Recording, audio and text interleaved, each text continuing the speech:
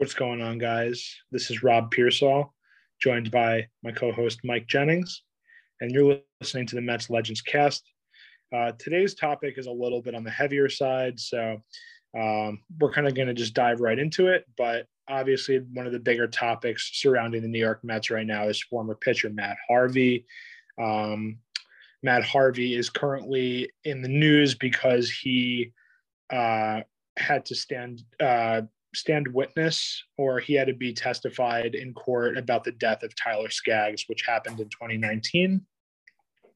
And it was just a lot of information coming out the last several days about this. I think the last week or so, it was I think it was last Tuesday, Harvey's name was connected to the Skaggs case. And I don't know. It's just a very sad thing. We'll get into that a little bit later in the episode. Obviously, it's going to be a big talking point, but this episode is going to surround Matt Harvey. So we wanted to talk about kind of how we got to this point.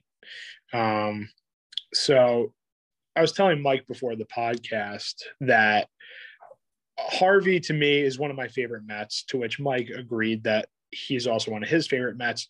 And I think that a lot of people share in that sentiment. Obviously, you have a pocket of the fan base that I think is a little bit less sympathetic towards him and has a little bit of resentment or anger towards him for whatever reason, because he never turned out to be what everyone thought he was going to end up being. But when Harvey debuted in 2012, he was really, to me, the beginning of a new era in Queens, because you had so many seasons after 2006 where the team was still trying to bank on that core of players. Like even going into 2009 at the new stadium in Citi Field, you still had a lot of those guys on the team. Your Reyes's, Carlos Delgado, Carlos Beltran, obviously David Wright. But they were in this weird limbo period because 2009, that's a few years after 2006, and 2008, 2007, you had these historic collapses, and the Mets didn't really do all that much to address those teams. So then obviously you had the Ponzi schemes that the Wilpons were caught up in. You had the ultimate rebuild. But Harvey was really the first prospect that came to the major leagues that really blossomed and gave this sense of hope to a fan base that, all right, we're kind of trending in the right direction. And if you remember, Harvey wasn't even really the big name that people were really excited about at that time. Like he was a first round pick for sure, but Zach Wheeler was actually the bigger name that people were stoked about. Right. He was the prospect that the Mets obviously got from the Giants for Carlos Beltran. And so Harvey came up though, and he just really connected everything kind of culminated for him. He had that big debut in Arizona where he recorded a couple hits at the plate, pitched really well, and finished the 2012 season on a high note. And then 2013, obviously, we know Harvey was just unreal, started the All-Star game at Citi Field, had a great season before he underwent Tommy John surgery. And it was a long road back for Harvey. I mean, that time between him getting Tommy John surgery late in the 2013 season to 2015 feels like a really long time. It almost feels like two separate careers to me. Totally. I don't know if you agree with that, Mike, but to me, it was absolutely. Like 2013 Matt Harvey and 2015 Matt Harvey are like two really good players, but like separate entities, kind of, in my opinion. Yeah. I mean, when I think about just to, focus a little bit more on like Matt Harvey's come up. I don't remember which spring training it was. Maybe it was 2015 when they had that. I think it was a Sports Illustrated, or maybe it was ESPN magazine cover, the 5 aces with, or was that the next year? Was that 2016? No, I think it was 2015, and it was like, yeah, it was your it was Zach Harvey, Wheeler, DeGrom, Syndergaard, Matz, Steven Matz, and Wheeler, and Bartolo. I believe. And Bartolo, yeah. Yeah. But it was, he was the first of those five. He was like he was the first one who like really made an impact with the fan base. And I still have my Matt Harvey jersey. Still wear it proudly. He's and it has actually an All-Star game patch from 2013 on it. It was like a misprint. I bought it for like $30. It was one of those like cheap ones, but it's still like my favorite Mets jersey that I have, mostly because it is Matt Harvey, and he was so exciting to watch, just like absolutely electric. But I don't want to derail too much. I just wanted to, throw that in there, but keep going. No, I mean, I agree with you. And I think that, I mean, for me, Harvey Day was such an important day of the week. And I think that kind of shifted into DeGrom Day. But even with Harvey Day, it was Batman like masks and like the whole Thor thing. We had that whole, superhero thing going. It was a really, really fun time. And when, Mets pitching was can't miss TV. There was that game against the Nationals where Harvey pitched against Steven Strasburg at Citi Field, and the entire crowd was chanting Harvey's better. And this is kind of where things I think, not that they it was a time for Harvey where, and he admitted in the whole Skaggs thing this week, that he was a big partier. And I think that anybody who watched the Mets or has any kind of gauge on this should not come as any surprise that Harvey was a partier. And even him doing cocaine, like he had those bloody nose games on the mound. And I think everyone was kind of just like, yeah, he might be doing blow. And I mean, cocaine's a huge party drug. A lot of players do it. And you look at the NHL especially, that's always been a thing. A lot of NHL players do cocaine, especially playing in New York. You are in the middle of one of the biggest cities in the United States and the world, and you are completely under the scope. And a thing that really stood out to me is in the Once Upon a Time in Queens documentary, which is obviously about the 86 Mets. I think it was KRS-One who said playing in New York or living in New York was social media before social media. Like everything you did was under such a microscope. Every move you made, everything you were doing in your private life, it was all very, very publicized. So I remember that quote. And just to, kind of expand upon the Once Upon a Time in Queens thing, it's impossible for me, at least, in this situation, seeing what unfolded with Matt Harvey and his testimony, to not draw a parallel between, him and Doc Gooden, like such a promising young talent, just dominant, completely dominant. And for the most part, the under the surface issues that are, resolved for someone like Doc Gooden are only just starting down that path for Matt Harvey. And it's just really sad to see that happen again, like as if the organization just really didn't learn anything from that whole ordeal. And to have failed a player the way that they've failed Matt Harvey again is, to me, one of the sadder parts of the whole thing. Yeah, absolutely. And I think there's a lot of parallels. And we really tend to forget that that these people are human. Obviously, they have a spectacular talent. They're able to pitch in front of thousands and thousands of people in person, millions of people, on TV, whatever it is, and perform, and to be able to step up. And that's amazing. And that's why they get paid the big bucks. That's why they're so highly applauded. But these are people, like they have lives, they have families, they do things just like we do. And when you're on the top of the world and you're pitching good, you're hitting good, you're playing good, it is euphoria. You're on cloud nine. Mm-hmm. But playing in New York, as you and I both know as fans, is New York fans are really tough. And if you're not performing well, they're going to let you hear it. And a big issue for me with the Wilpon era specifically, and maybe before that, but this is what we know because a majority of our lives, the Wilpons own the team. They always found a way to really mishandle their players and then smear them on the way out. Mm-hmm. Like you look at Carlos Beltran, a guy that you're paying, that you gave a 7-year deal to, you're paying him millions of dollars, and you won't even let him get knee surgery because you want to just pretend like the injury doesn't exist. And then he goes and gets knee surgery because he needs it from a separate party. And you're painting him like he's the bad guy because he's trying to get himself healthy to play a 162 game season.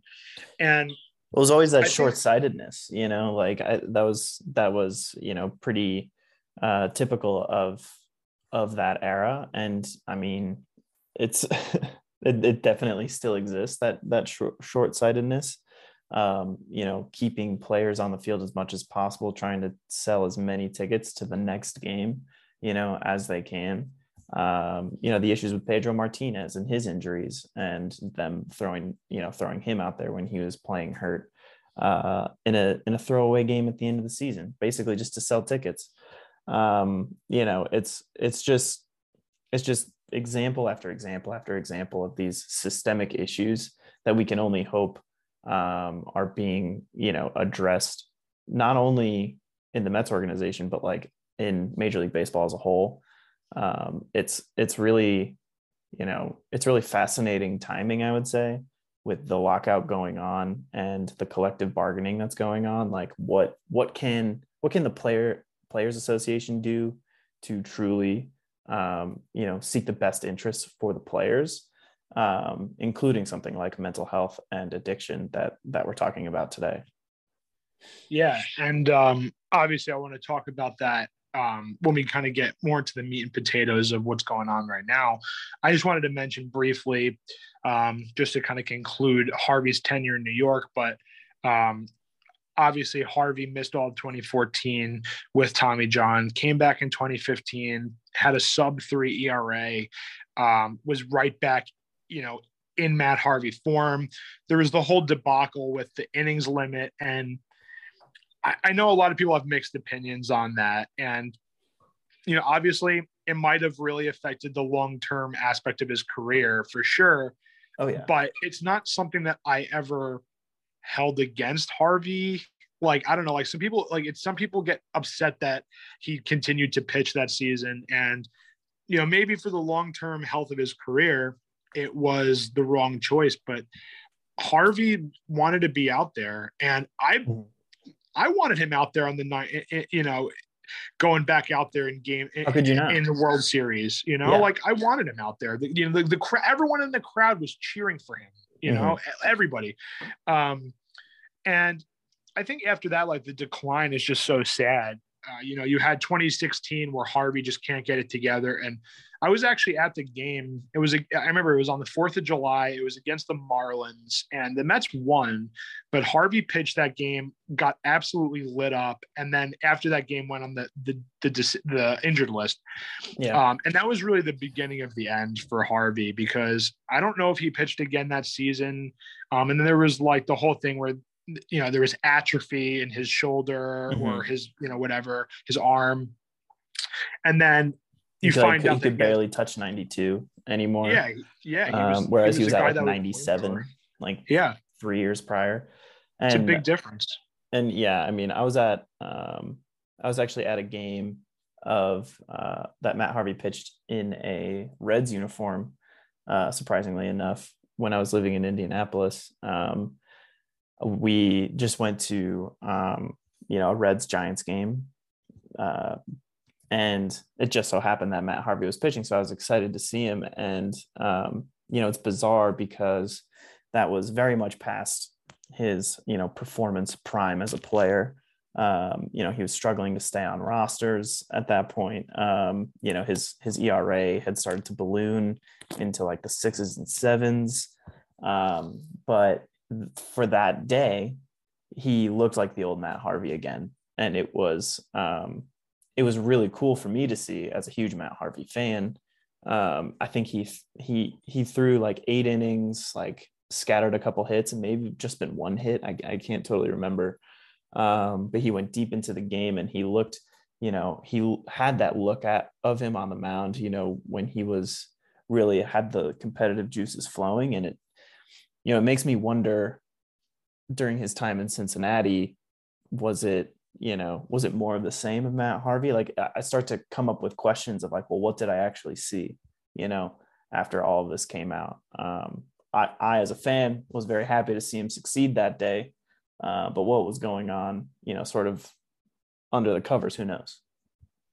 And that's the thing, because after that 2016 season and 2017, and then him getting traded to the Reds for Devin Mesoraco in 2018, there were so many things that had happened at that point. And I think Harvey was under such a scope in New York, like more so than a lot of other of his teammates at that time, just because you had this tremendous talent who is now fighting for his life as a player. And I think everyone kind of just wondering why. Obviously, he had the thoracic outlet syndrome, which is a death sentence for a lot of pitchers. Mm-hmm. But it was always like everything Harvey did was being criticized. And sure, I mean, there were times where Harvey was maybe not the best teammate. I'm not going to deny that. I mean, there was the whole thing where he didn't show up, and he was he didn't show up because he was celebrating Cinco de Mayo the night before, and he didn't show up because Adriana Lima broke up with him.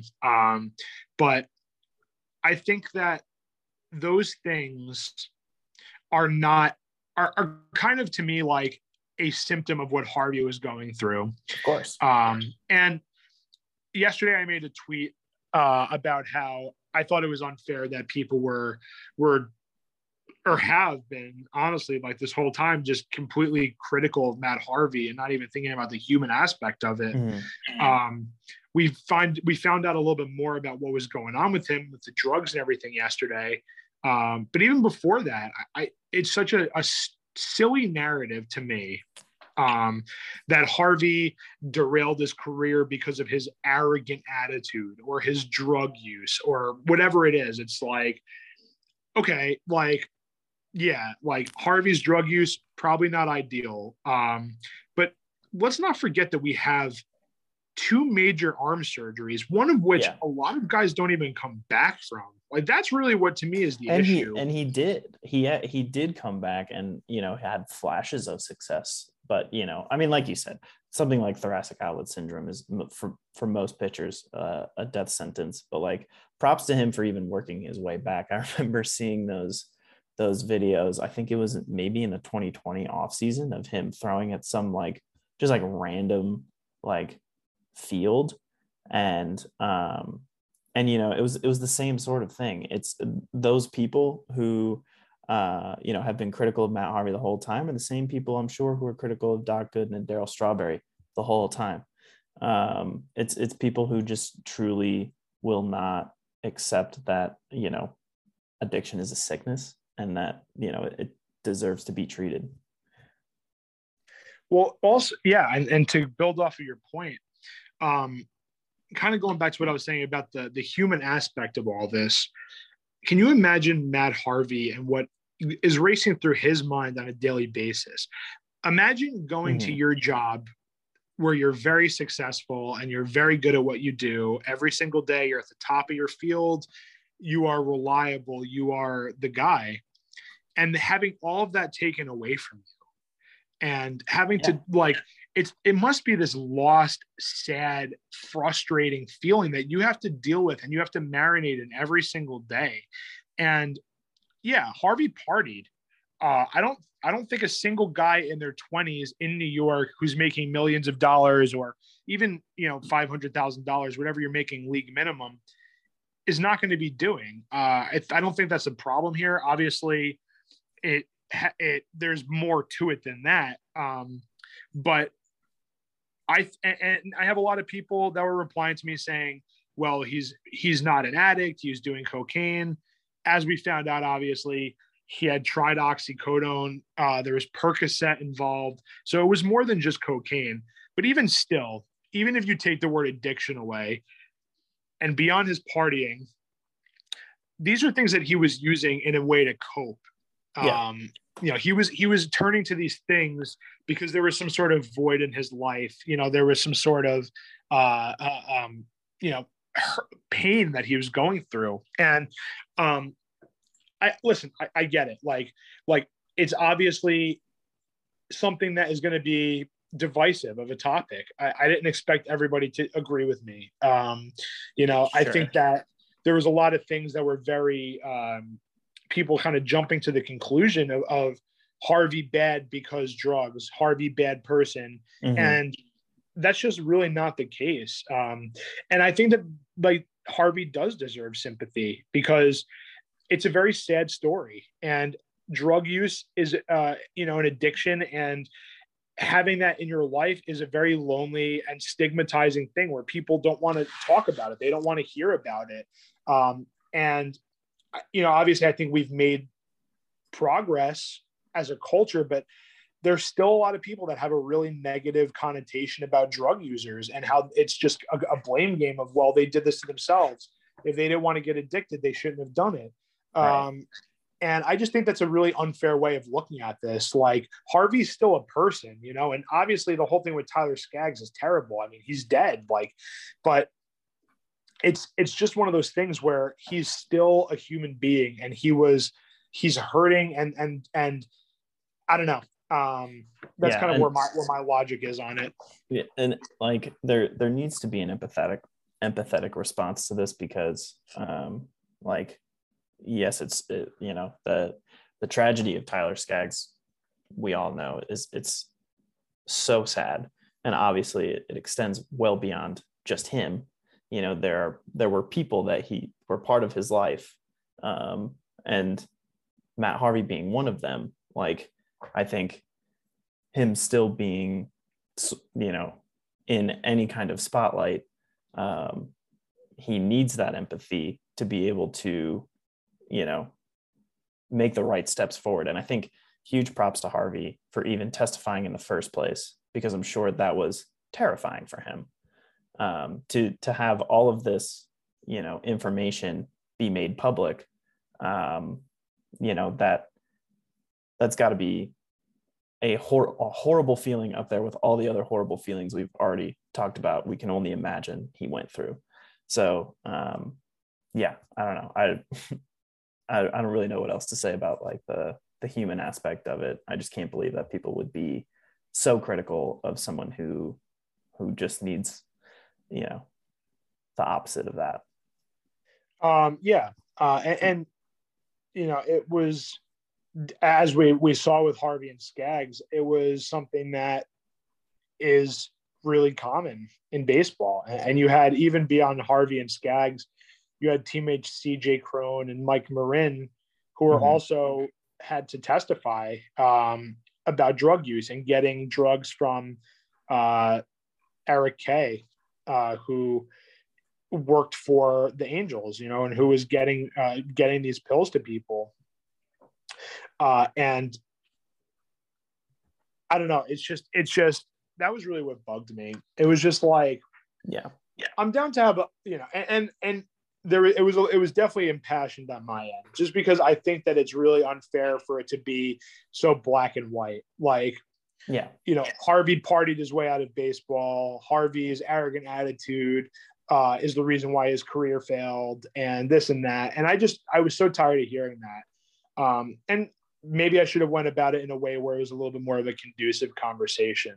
But my whole thing, like, bottom line is, whether Harvey is addicted, an addict, or is using to cope with some sort of pain, if you want to go that route and you don't want to call it addiction, there was the use of drugs beyond just cocaine, which we know of right now. And he was using these drugs in some manner to cope. And so that's the sad part in all this. And I know you and I both wanted to talk about this today. And if you guys, like, you have things you want to say to us, like, by all means, like, tweet at us. Like, if you, it would be nice to have a conducive conversation about this. But yeah, I mean, it's just very sad. It's very sad to see. It's very sad for the Skaggs family. It's very sad for everything. But I think one last thing we wanted to talk about really was the whole Terry Collins thing with Yeah. all this, and kind of the Wilpons and the Mets. And what I feel like every episode at this point, I kind of say another symptom of the Wilpons. But Mike, do you want to give us a little bit of a rundown of what happened with Terry Collins on multiple circuits yesterday?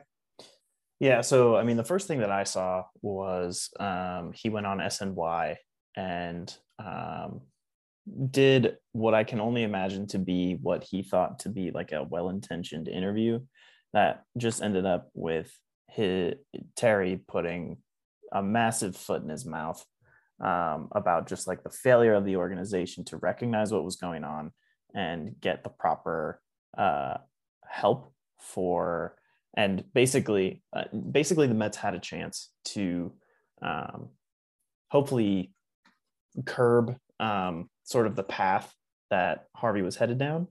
But basically, as we saw through the words that Harvey used in his testimony to what Terry Collins has said, both on SNY and was quoted as saying in the New York Post, there's obviously a huge disconnect between the two parties. So there was basically this New York Post article that came out by Mike Puma, where there were just a couple of quotes that stood out to me, where, there's this one where Terry Collins is talking about interaction he had with another player, where he said, "There was a time I addressed an off-field issue with one of the other guys on the team, and his statement was, 'Well, I'm not doing what Matt Harvey is doing.' I said, 'This isn't about Matt Harvey. This is about you.' I tried to get off that subject as fast as I could. Was there knowledge in the clubhouse? Without question." So obviously they knew what was going on. They knew that Matt Harvey was, obviously he was staying out and partying, as we can see from, starts that he missed, or, ways that he showed up to the clubhouse. That doesn't go unnoticed. But further down, there was another quote where Collins said he tried to address the situation in the most lackluster way that I've really ever seen attempted. The quote says, "Was there a time someone said, 'Are you on something?' without naming anything? That was probably brought up," Collins said. "But pretty much you addressed it as, 'Look, you have to clean up your off the field situation.' That was it." And then Harvey goes on to say in his testimony, basically that, did anyone in the Mets organization, or did he lie to anyone in the Mets organization about his drug use? And he said, "Well, no one really asked." So, it's obvious that that there was knowledge, but not nearly enough care taken for the human that was clearly, struggling with this like substance abuse. So, I mean, it's like you said, it's just another, Wilpon era symptom of, well, Matt Harvey's selling tickets. We can run all these Batman promotions and that's great. So we'll just sweep this under the rug, just like they did with, Doc Good and Darryl Strawberry, and name anybody basically on the 86 team. It's just sad that they keep making the same mistake.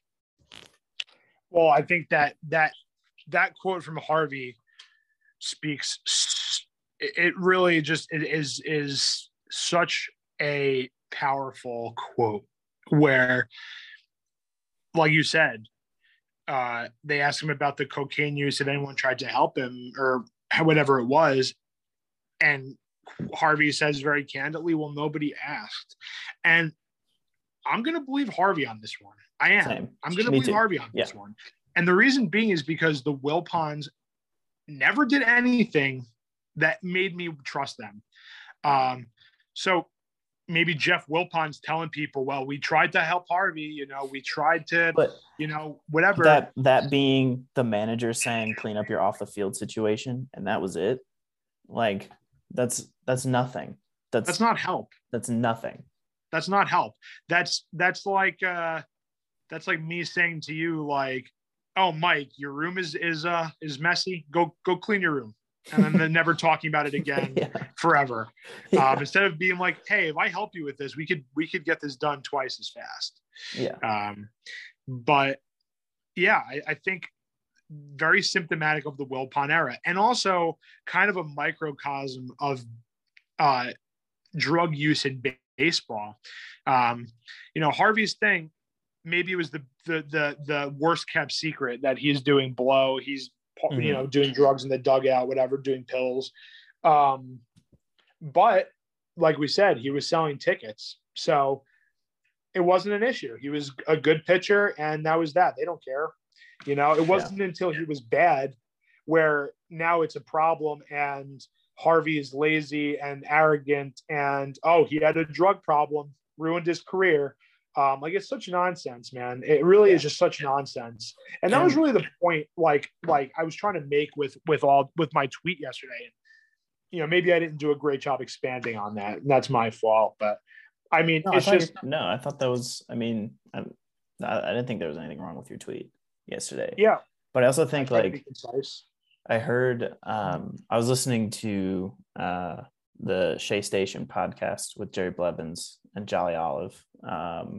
And like Jerry Blevins had a really interesting thought about it too, because, how do you establish trust between players and a possible, mental health professional that works for the organization where, their salary is paid by, like, how do you take a player out of a playing situation who needs to be when, both the player and possibly the mental health professional are employed by the same employer.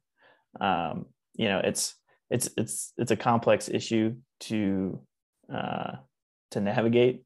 We're not totally, I don't have like a perfect solution. I don't think anybody does, but it definitely has to be better. That's for sure. The thing is, it's like, you're absolutely right about that. And I think it's something that needs to be destigmatized first and foremost, right? Like, these guys are celebrities to a certain degree, and they're living a very fast-paced lifestyle.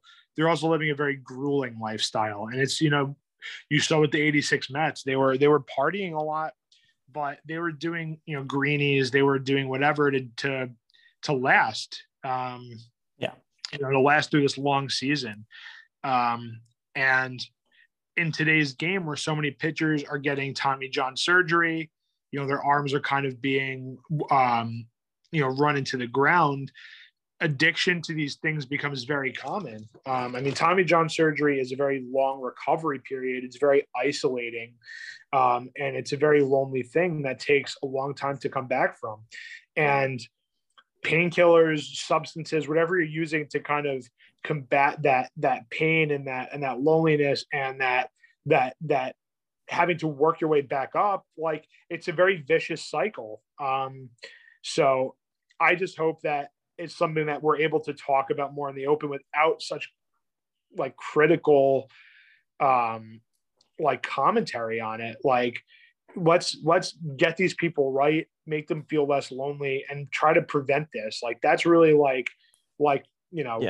that's really what it needs to come down to. And like you said, I don't have a perfect solution either. I don't. But I'm not going to sit here and be like, Harvey was a cokehead and pill addict, and he ruined his career because he was partying all night and because he was an arrogant son of a bitch. Like, I'm not gonna sit here and say that, because I don't know. He's a human being, and like, I don't know. I just think it's like now with all this information out in the open too, like, how much of that Matt Harvey bravado that has really come to be sort of his brand, like, how much of that was, covering up his mental health struggles? Probably a lot. Players aren't really allowed to have mental health struggles, right? Like, these guys are supposed to be poster boys. They're supposed to be role models. They're supposed to be this. They're supposed to be that.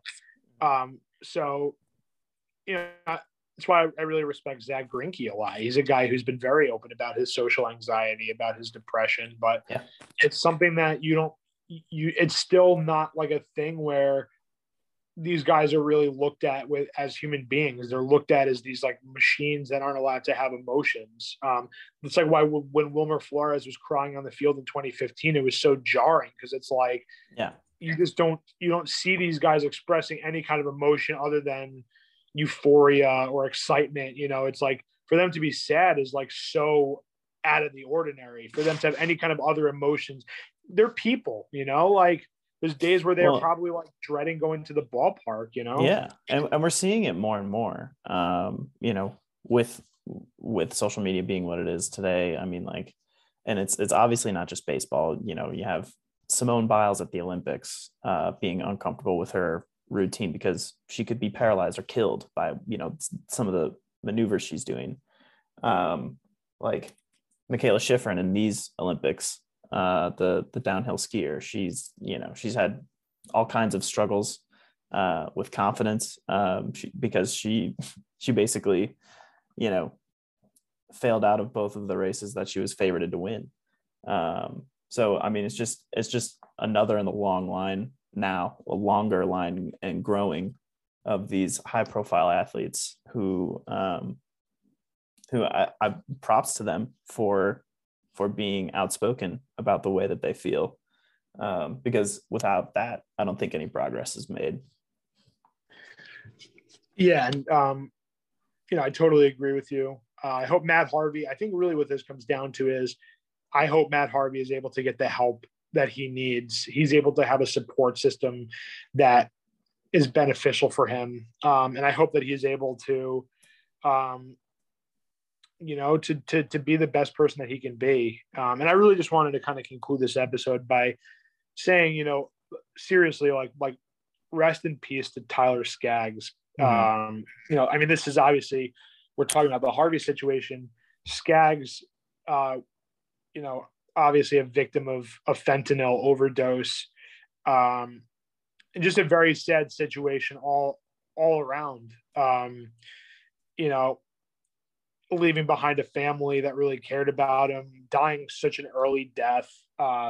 You read so much about Skaggs and how he was such an amazing person, teammate, and to lose someone that young is just very sad. And for him to have battled with what he did, also having problem with drugs, substance abuse, addiction, like it's just like a very sad thing. And I'm sure Harvey, carries a very heavy heart. And regardless of what happened, what way he was tied into it, like there was several guys on the team doing it. Nobody wanted this to happen. And obviously there's a risk when you take drugs, but it's still very sad. It's just such a heartbreaking thing.